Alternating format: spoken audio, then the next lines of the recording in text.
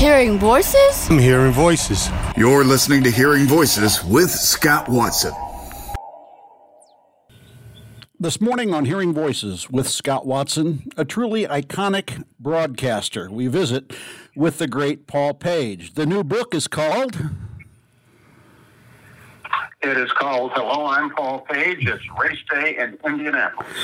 Let's talk a little bit about your career. How did your love of racing develop? I was a military brat, and so we traveled the world a little bit. And I had gone to a Formula One race when I was like 10 at the Nürburgring in Germany, and I thought that was really cool. But then we got transferred, and I ended up at Fort Sheridan, Illinois, just north of Chicago. And my parents insisted that I go see the Indy 500. This is 1960, and I'm 15 years old. I didn't want to go. Come on, I'm a Formula One guy. I don't want to see guys turn left forever. But they insisted. I went down. My relatives, my great uncle Harry Geisel, took me to the race. And before it even started, I knew I wanted to be part of it.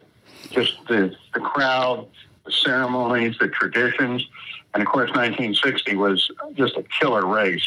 Roger Ward, Jim Rathman, just, changing positions every corner. Of course, they were only scoring at the start-finish line, so it doesn't necessarily show up that way.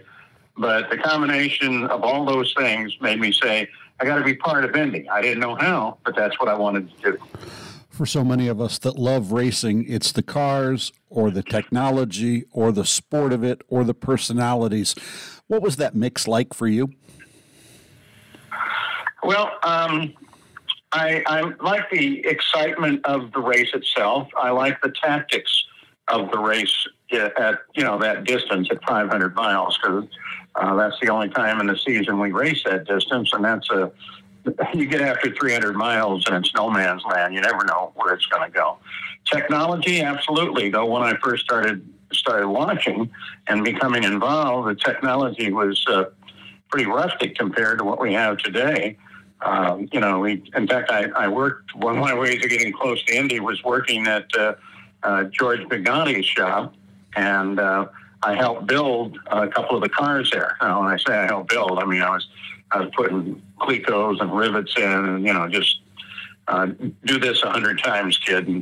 But I was part of that and that technology, and so I had a baseline, and I just kind of kept that going. And of course, the drivers were legendary right from the get-go. You just they're incredible men, and now I've watched actually I think 3 generations of drivers sweep through.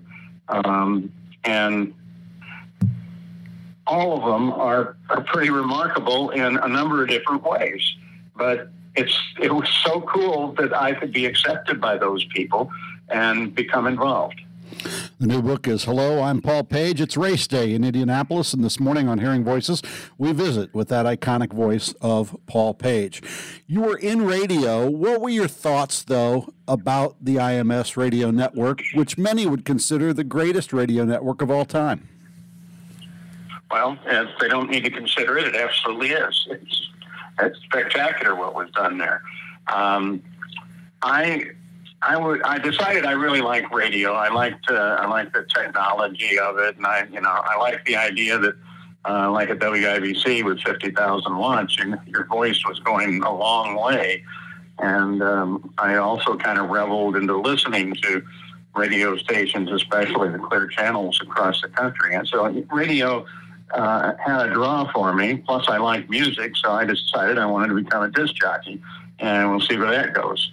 Well, I had 2 disc jockey jobs. One of them, the station went automated 2 weeks after I was hired, and the other one had a change in format just after I was hired. So I'm looking around, and I go to WIBC just to see if they have anything, and it's no, on-air personnel, they definitely not. We got some really great guys here, but we do need somebody in the newsroom.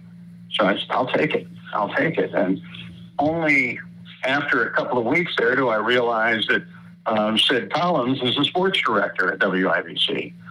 And I was just hoping to learn from him and hopefully show off my skills enough that he might consider me for the radio network. Well, it went on for a number of years where he would talk. He actually taught me how to interview and gave me a lot of tips, but he'd always say, but there are no openings on the radio network. And that didn't actually happen until 1977 when he brought Jerry Baker and I in and told us both we were going to be on the network. I was going to be in the North Pits, which amounted to the garbage pits, but it did mean that there are a lot of cars out early, so you get a lot of interviews up there. So it all worked. We visit with Paul Page this morning on Hearing Voices with Scott Watson. The way that you broadcast racing has changed since 1977. What are the biggest changes?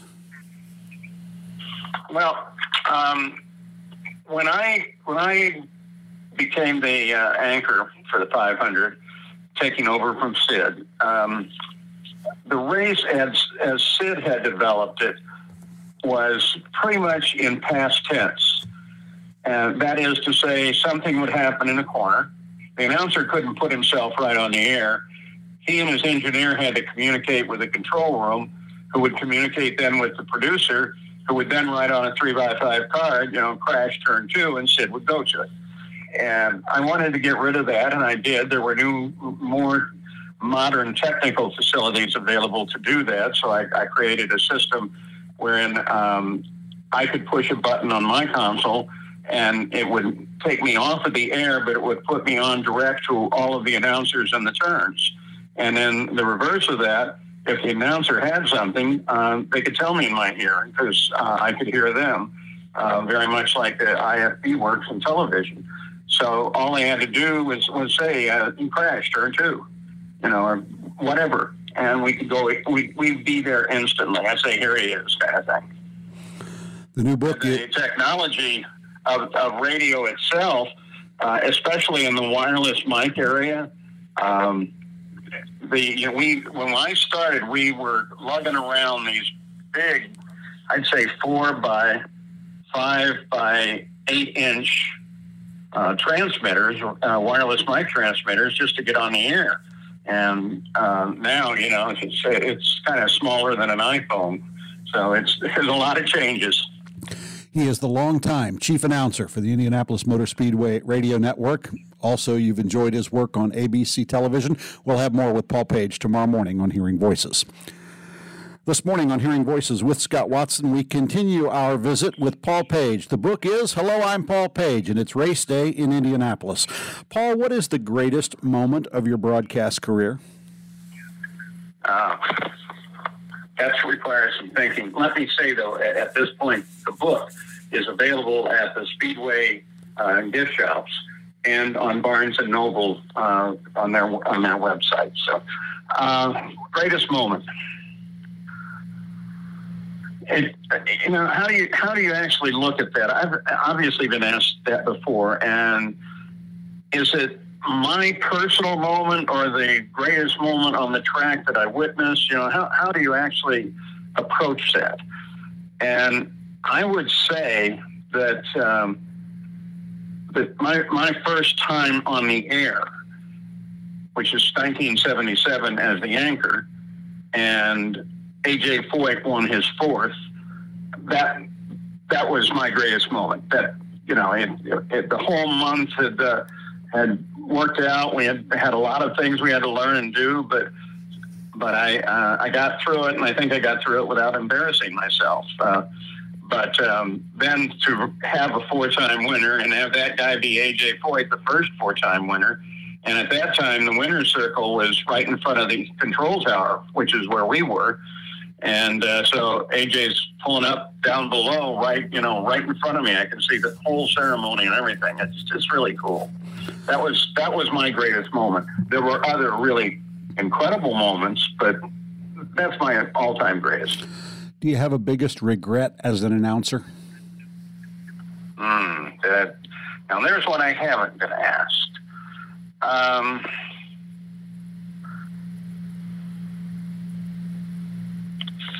Yeah, in a way, it actually was going going to television.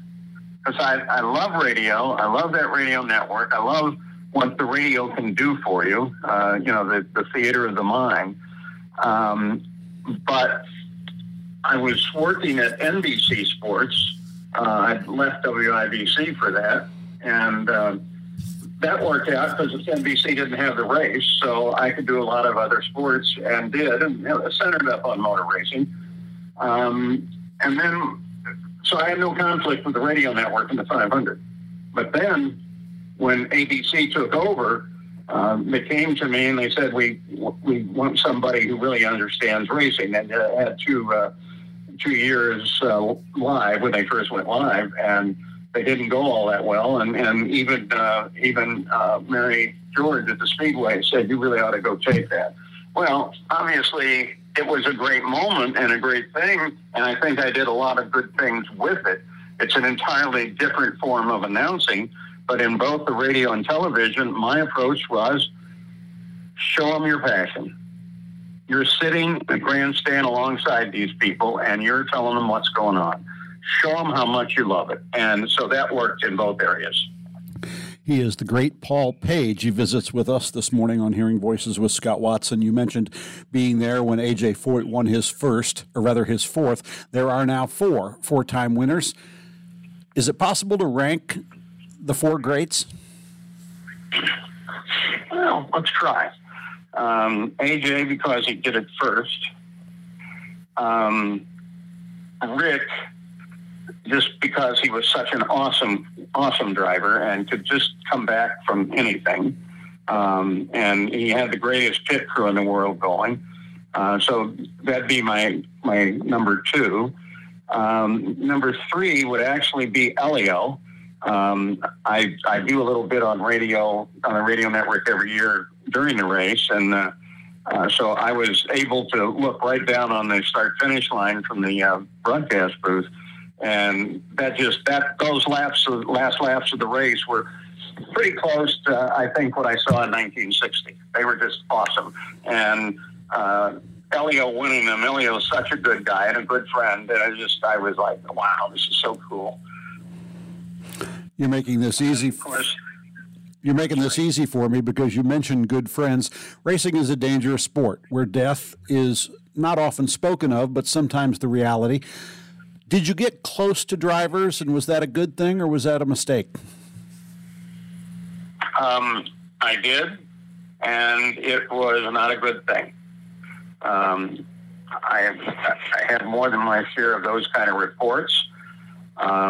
Fortunately, on the 500, we never had it in such a way. At most races, we didn't really know that they had passed until after the race. So while I had methods ready to deal with those kinds of things, I was ready to deal with it. I was only called upon like 3 times to actually do it in a racing competition, and one of those was a drag race. So, but I really got close to a couple of guys, and one of them down in my career was Dan Wellington. And Dan and I had done a number of things together. We were having a good time. I like to play practical jokes on him. I think he liked to have them done. And actually, the night before he won us at the 500 for Rick Klein, we were at dinner. I'm talking now of Klein and Dan. And Rick is looking over at Dan and he's studying him. And finally Rick says, "Where'd that T-shirt come from?" And it's a Klein Tools T-shirt. And Dan says, "Oh, this is our team T-shirt." He said, No, there's something wrong there. The logo is, and it turns out that Dan had a number of embroidered T-shirts made for himself, and he didn't like the size of the logo, so he made it a little smaller. But Rick caught him the night before the race, and he won the next day, so I think he was forgiven. He is. That kind of closeness is dangerous. I have my son, Brian, is a performance engineer at Andretti, and he was particularly close to Dan, too. And so Brian, after that, we both looked at each other and said, "You just can't get that close. You really can't." He is the great Paul Page. The book, I'm Paul Page. It's race day in Indianapolis, and we'll have more with Paul tomorrow morning on Hearing Voices.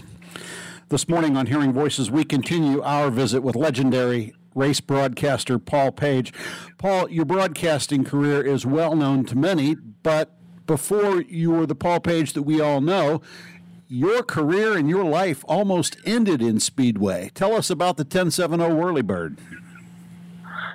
Well, first of all, it was fun. I was supposedly the traffic reporter, but we didn't really at that time have any traffic, early 70s. So what I really was, I was the straight man for Chuck Riley and Gary Todd, the morning and the afternoon drive DJs. And I had a ball with them. And we just, especially Chuck Riley, who was awesome, and God bless his soul, he's passed on us, but it was a fun thing to do. And then one day we're just flying around at the end of the day. This is in 1977, so it's after I have done my first race as the anchor. And suddenly we hear a loud cracking sound. And I look over at the pilot, and he gives me a weird look. But we continue on. We're heading for the airport. And just as we pass over the speedway, we have another cracking sound, and the aircraft starts down. And I'm like, oh, we're not auto-rotating. And it's because the pinion gear at the base of the main rotor shaft actually disintegrated in flight. So we had no auto-rotation. And I'm looking, I mean, it's like nanoseconds that I'm talking about here. But I'm looking, we're probably going to hit the Speedway High School, and that would be, a horrible, horrible thing to do. Fortunately, we had just enough power to take us over the high school and dump us in the football field just to the east of it. And that was quite a moment. I had severe injuries of my left leg. The other guys in the helicopter the pilot had a broken back. And it was, wow, my break was so serious, it was like 6 months before it actually was healed. And when they were going to take me into surgery, they said, just so you know, we probably are going to have to take that foot off. So that was the biggest touchdown that Speedway High School ever had. How about that? Paul Page visits with us this morning on Hearing Voices with Scott Watson. We are available 24 hours a day, 7 days a week at WHTC.com. Also Apple, Google, Spotify, wherever you access high-quality entertainment. Paul, I want to talk a little bit more about your career at WIBC. You and I have communicated off of the air about my involvement in the Kritzis incident. Talk a little bit for those that don't know. A man was held hostage for 63 hours, and you were on the scene or around it for much of it. Yeah, it was kind of serendipitous, if that word is appropriate. I had just stopped off at the FBI headquarters, which is about at that time 12th in Pennsylvania, to pick up a couple buddies. We were going to lunch. And we get in their car, and almost right away, I mean, we haven't actually left the building yet, comes out this thing that a guy's holding somebody hostage downtown. And so I jump in my news cruiser and head down there. And, of course, that was Tony Kritzis holding Mr. Hall with a shotgun wired around his wrist and around Hall's neck. And so I followed that story as best I could. We finally got out to a retirement home on the city's far west side. And for 2 days, I virtually stayed there watching this whole thing develop. Unfortunately, the way it developed, the situation ended itself without any injuries, thank goodness. And so Tony ends up in jail, and he's passed now. So. You mentioned earlier Chuck Riley. Who's the best broadcaster that you ever worked with? Yeah, in terms of that style of the broadcast, there are people I've worked with doing play-by-play that I view them as different, but I view them as the best too. But yeah, I learned a lot from Chuck. We became very close friends. He had a brand new 280Z. And, that was the thing at the time. And he and I were both in the sports car club doing rallies. And and Jim Connors, and we'd meet a lot for dinner. He loved to eat as much as I do, and we just had a great time. Plus, we had Lou Palmer involved there. It was a close-knit little group of about 8 people that were always together, and Chuck was kind of the centerpiece of that group. Any era, any car, any surface, best race you've ever seen? Had to be last year. Why is that? Leo winning. Though I have to say that the 100th with Rossi winning it, it was very cool because I knew what the strategy was. I'd figured it out that they're making a run for the race, and the other guys are probably going to have to stop because they've burned a little too much fuel down. And I said that to the guys off the air. I said, you got to keep an eye on Rossi. And they kind of looked at me like, he's 9. What are you thinking? And so a little bit later, I was on the air, and I said that we have to keep an eye on Rossi. And, of course, everybody in front of him pitted. He took the lead and ran out of fuel on the last lap. And I think he crossed the line at a blistering 134 miles an hour. So the big thing was whether or not Carlos Munoz would catch up to him on that last lap. And it was very likely that he would, but he did not. So that was pretty cool, too. He is the great Paul Page, generous with his time. And tomorrow we will have one more day with Paul. We'll play word association tomorrow morning on Hearing Voices. This morning on Hearing Voices with Scott Watson, we wind up our visit with legendary broadcaster Paul Page. The new book is called? Hello, I'm Paul Page. It's race day in Indianapolis. And today, like we do with many of our better-known guests, Paul, we're going to play word association. I'll give you a name. Oh, no. Give me a few thoughts about them. I'll blow this. I know I'll blow this, but let's try. Let's start with Tony Hulman. Tony Hulman was absolute gentleman. He was never overwhelming. He was your friend. He would run his business meetings in exactly the same way. He never actually would give a command. He would just say, wouldn't it be nice if this or that would happen? And, of course, it would happen. But he totally loved that race. And he felt it was a big party for everybody in Indiana. That's the way he generally approached it. So he's a great sportsman and great man. And I miss him to this day. Anthony Joseph Foyt Jr.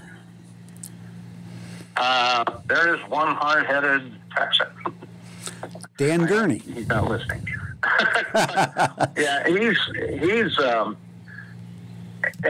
just tough.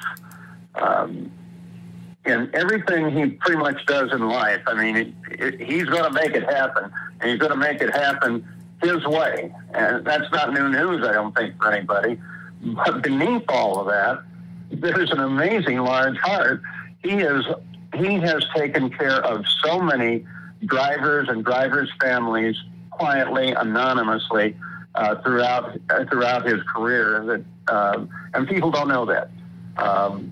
And he actually has a really good sense of humor, except you may not want to be the brunt of it because it's, again, very bold Texas style. A couple of drivers folks may not be familiar with. Dan Gurney. Dan Gurney was a beautiful human being. He actually did play the analyst role in a race with me once. And, he was... I don't think people generally realize how instrumental he was in the 500, the development of the more powerful V8 engines and everything.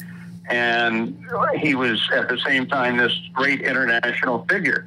But you get around Dan, and he was just cordial. He was always smiling. He enjoyed his life, and therefore, if you were around him, you were enjoying it too. Jim Hurtubise.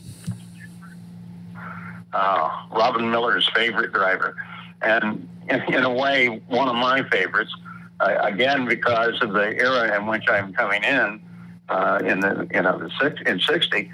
And here's Jim. Really doesn't have the greatest support in the world. I mean, it's a good car and everything, but then Then the big deal was the 150-mile-an-hour lap, which meant a 1 minute at the track, a 1 minute to make one lap. And he came within like a couple of hundreds. 149, I think, .056 I think was the number, if I remember, something in the 149 range. And it came out of nowhere, and it didn't come on the first day of qualifying. So here's this blindingly fast guy starting in the middle of the field. Jim, too, as a human being, he loved what he was doing, loved every minute of it. And when you saw him, especially when he was burned, the story goes that he had the doctors put his hands in a position of grabbing a steering wheel so he could drive. And there was just another guy, a guy with the passion and, of course, a sense of humor. When you're putting the car in the line and keep moving it to the back, and finally when the final gun sounds, he opens up the hood on this thing, and there's nothing but cold beer in the car. He's sponsored by Miller. Tom Carnegie. Tom, you want to talk truly iconic? That's Tom. Tom started out almost literally at the beginning of the Tony Holman era. I have never heard a PA announcer that was as good and understood what the PA was all about as Tom Carnegie. He would tell me, for example, we got to be fairly close, and one day we're just talking in general, and he said, you know what I do if the crowd is really kind of quieting down, but the race has not got much going? I said, no, what do you do? He said, all I have to do is say, where's Mario? And the crowd would come to it. He said, I had no idea where Mario was. I just knew if I'd say that, it would get everybody's attention. But he understood how important silence is in both broadcasting and especially in PA. And I was asked if I wanted to be part of the PA, and when I was asked, my answer was no, because it's an entirely different skill that I'm accustomed to. Now, since then, I've been kind of working on it, so if an invitation comes again, I'd be more than happy to be part of that. But Tom, just a beautiful human being, and the most skilled public address guy by far that I've ever heard. We wind up with the great Paul Page this morning on Hearing Voices with Scott Watson, the book.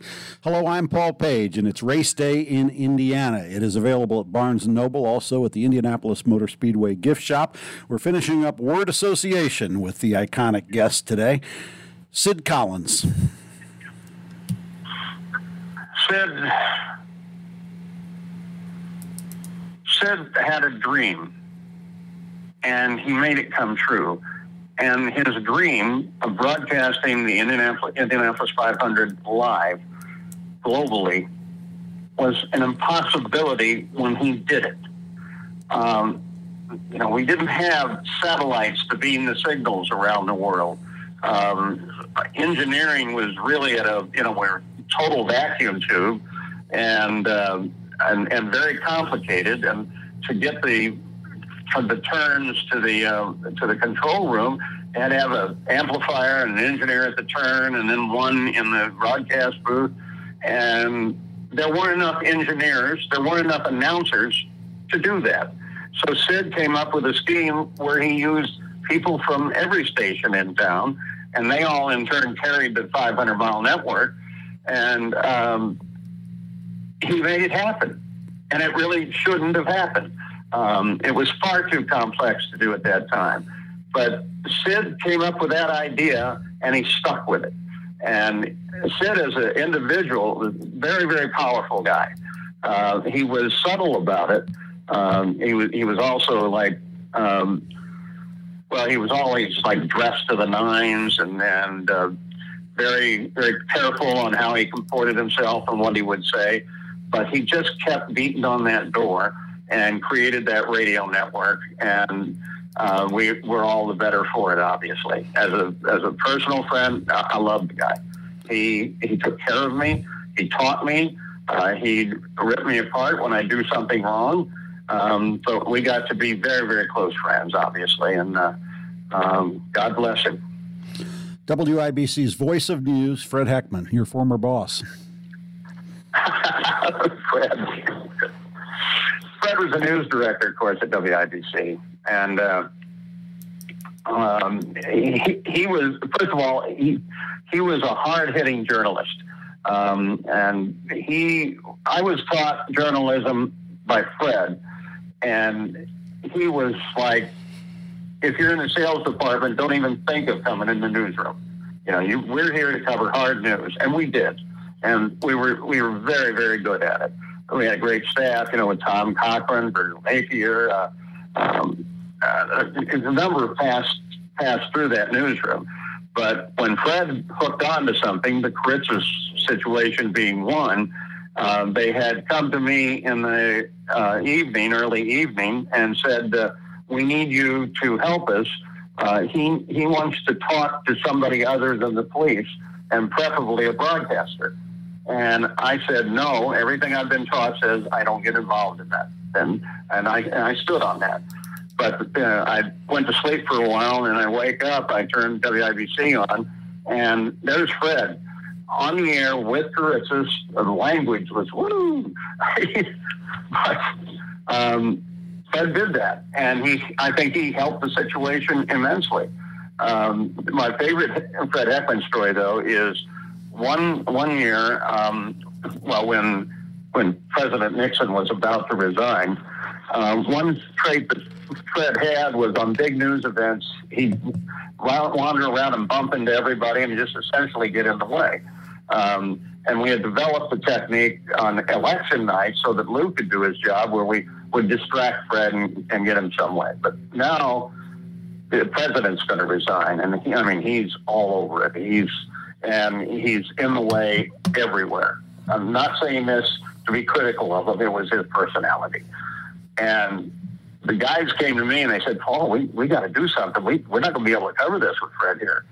And so I thought about it, and I went into his little office, and I closed the door behind me, and I gave him a very serious look, and I said, Fred, you are the news director of one of the most prestigious radio stations in the world. Your place is in Washington. I'd already arranged the tickets. I talked to the congressional office. Everything was set for him. He was out that door in half an hour, and we were able to do the broadcast well. And, of course, Fred just got it was one of the great moments of his life, too, to be there during all that. Two more as we wind up with Paul Page. Tell us about Tom Binford. I really liked Tom, and Tom was always very helpful to me, even before he became the chief steward of the 500. As the chief steward, he did a couple of things that made us wonder. One was the year when his rule was you can't go below the white line, and guys did it, and they got penalized. But Tom brought kind of an orderly sense back to things, taking over from Harlan Bengler. It was part of that whole USAC eventually becoming Hart and whatever after deal. And Tom was, he's a big banking guy, well-known, well-respected, and he kind of set the ship back on its course. I to this day disagree that what he decided to do with regard to Mario Andretti and Bobby Unser and declare a different winner the next morning after that race, when the winner declared was Mario, and then we had to go through a 6-month administrative trial session to finally get the real answer on who won the 500, and it turned out to be Bobby. I always felt, and I feel to this day, the race has to happen in front of the crowd. You can't go changing thing after that. If you're going to penalize somebody where it's a major impact, you have to do it right there or immediately thereafter. But you can't have a winner that the public doesn't see how it all went. And that was our one big difference of opinion. But he was very helpful to me in my career. And finally, and I asked, this one was not written down, but my friend Catherine Connolly would kill me if I didn't ask it, Mario Andretti. I laugh every time I think of Mario. He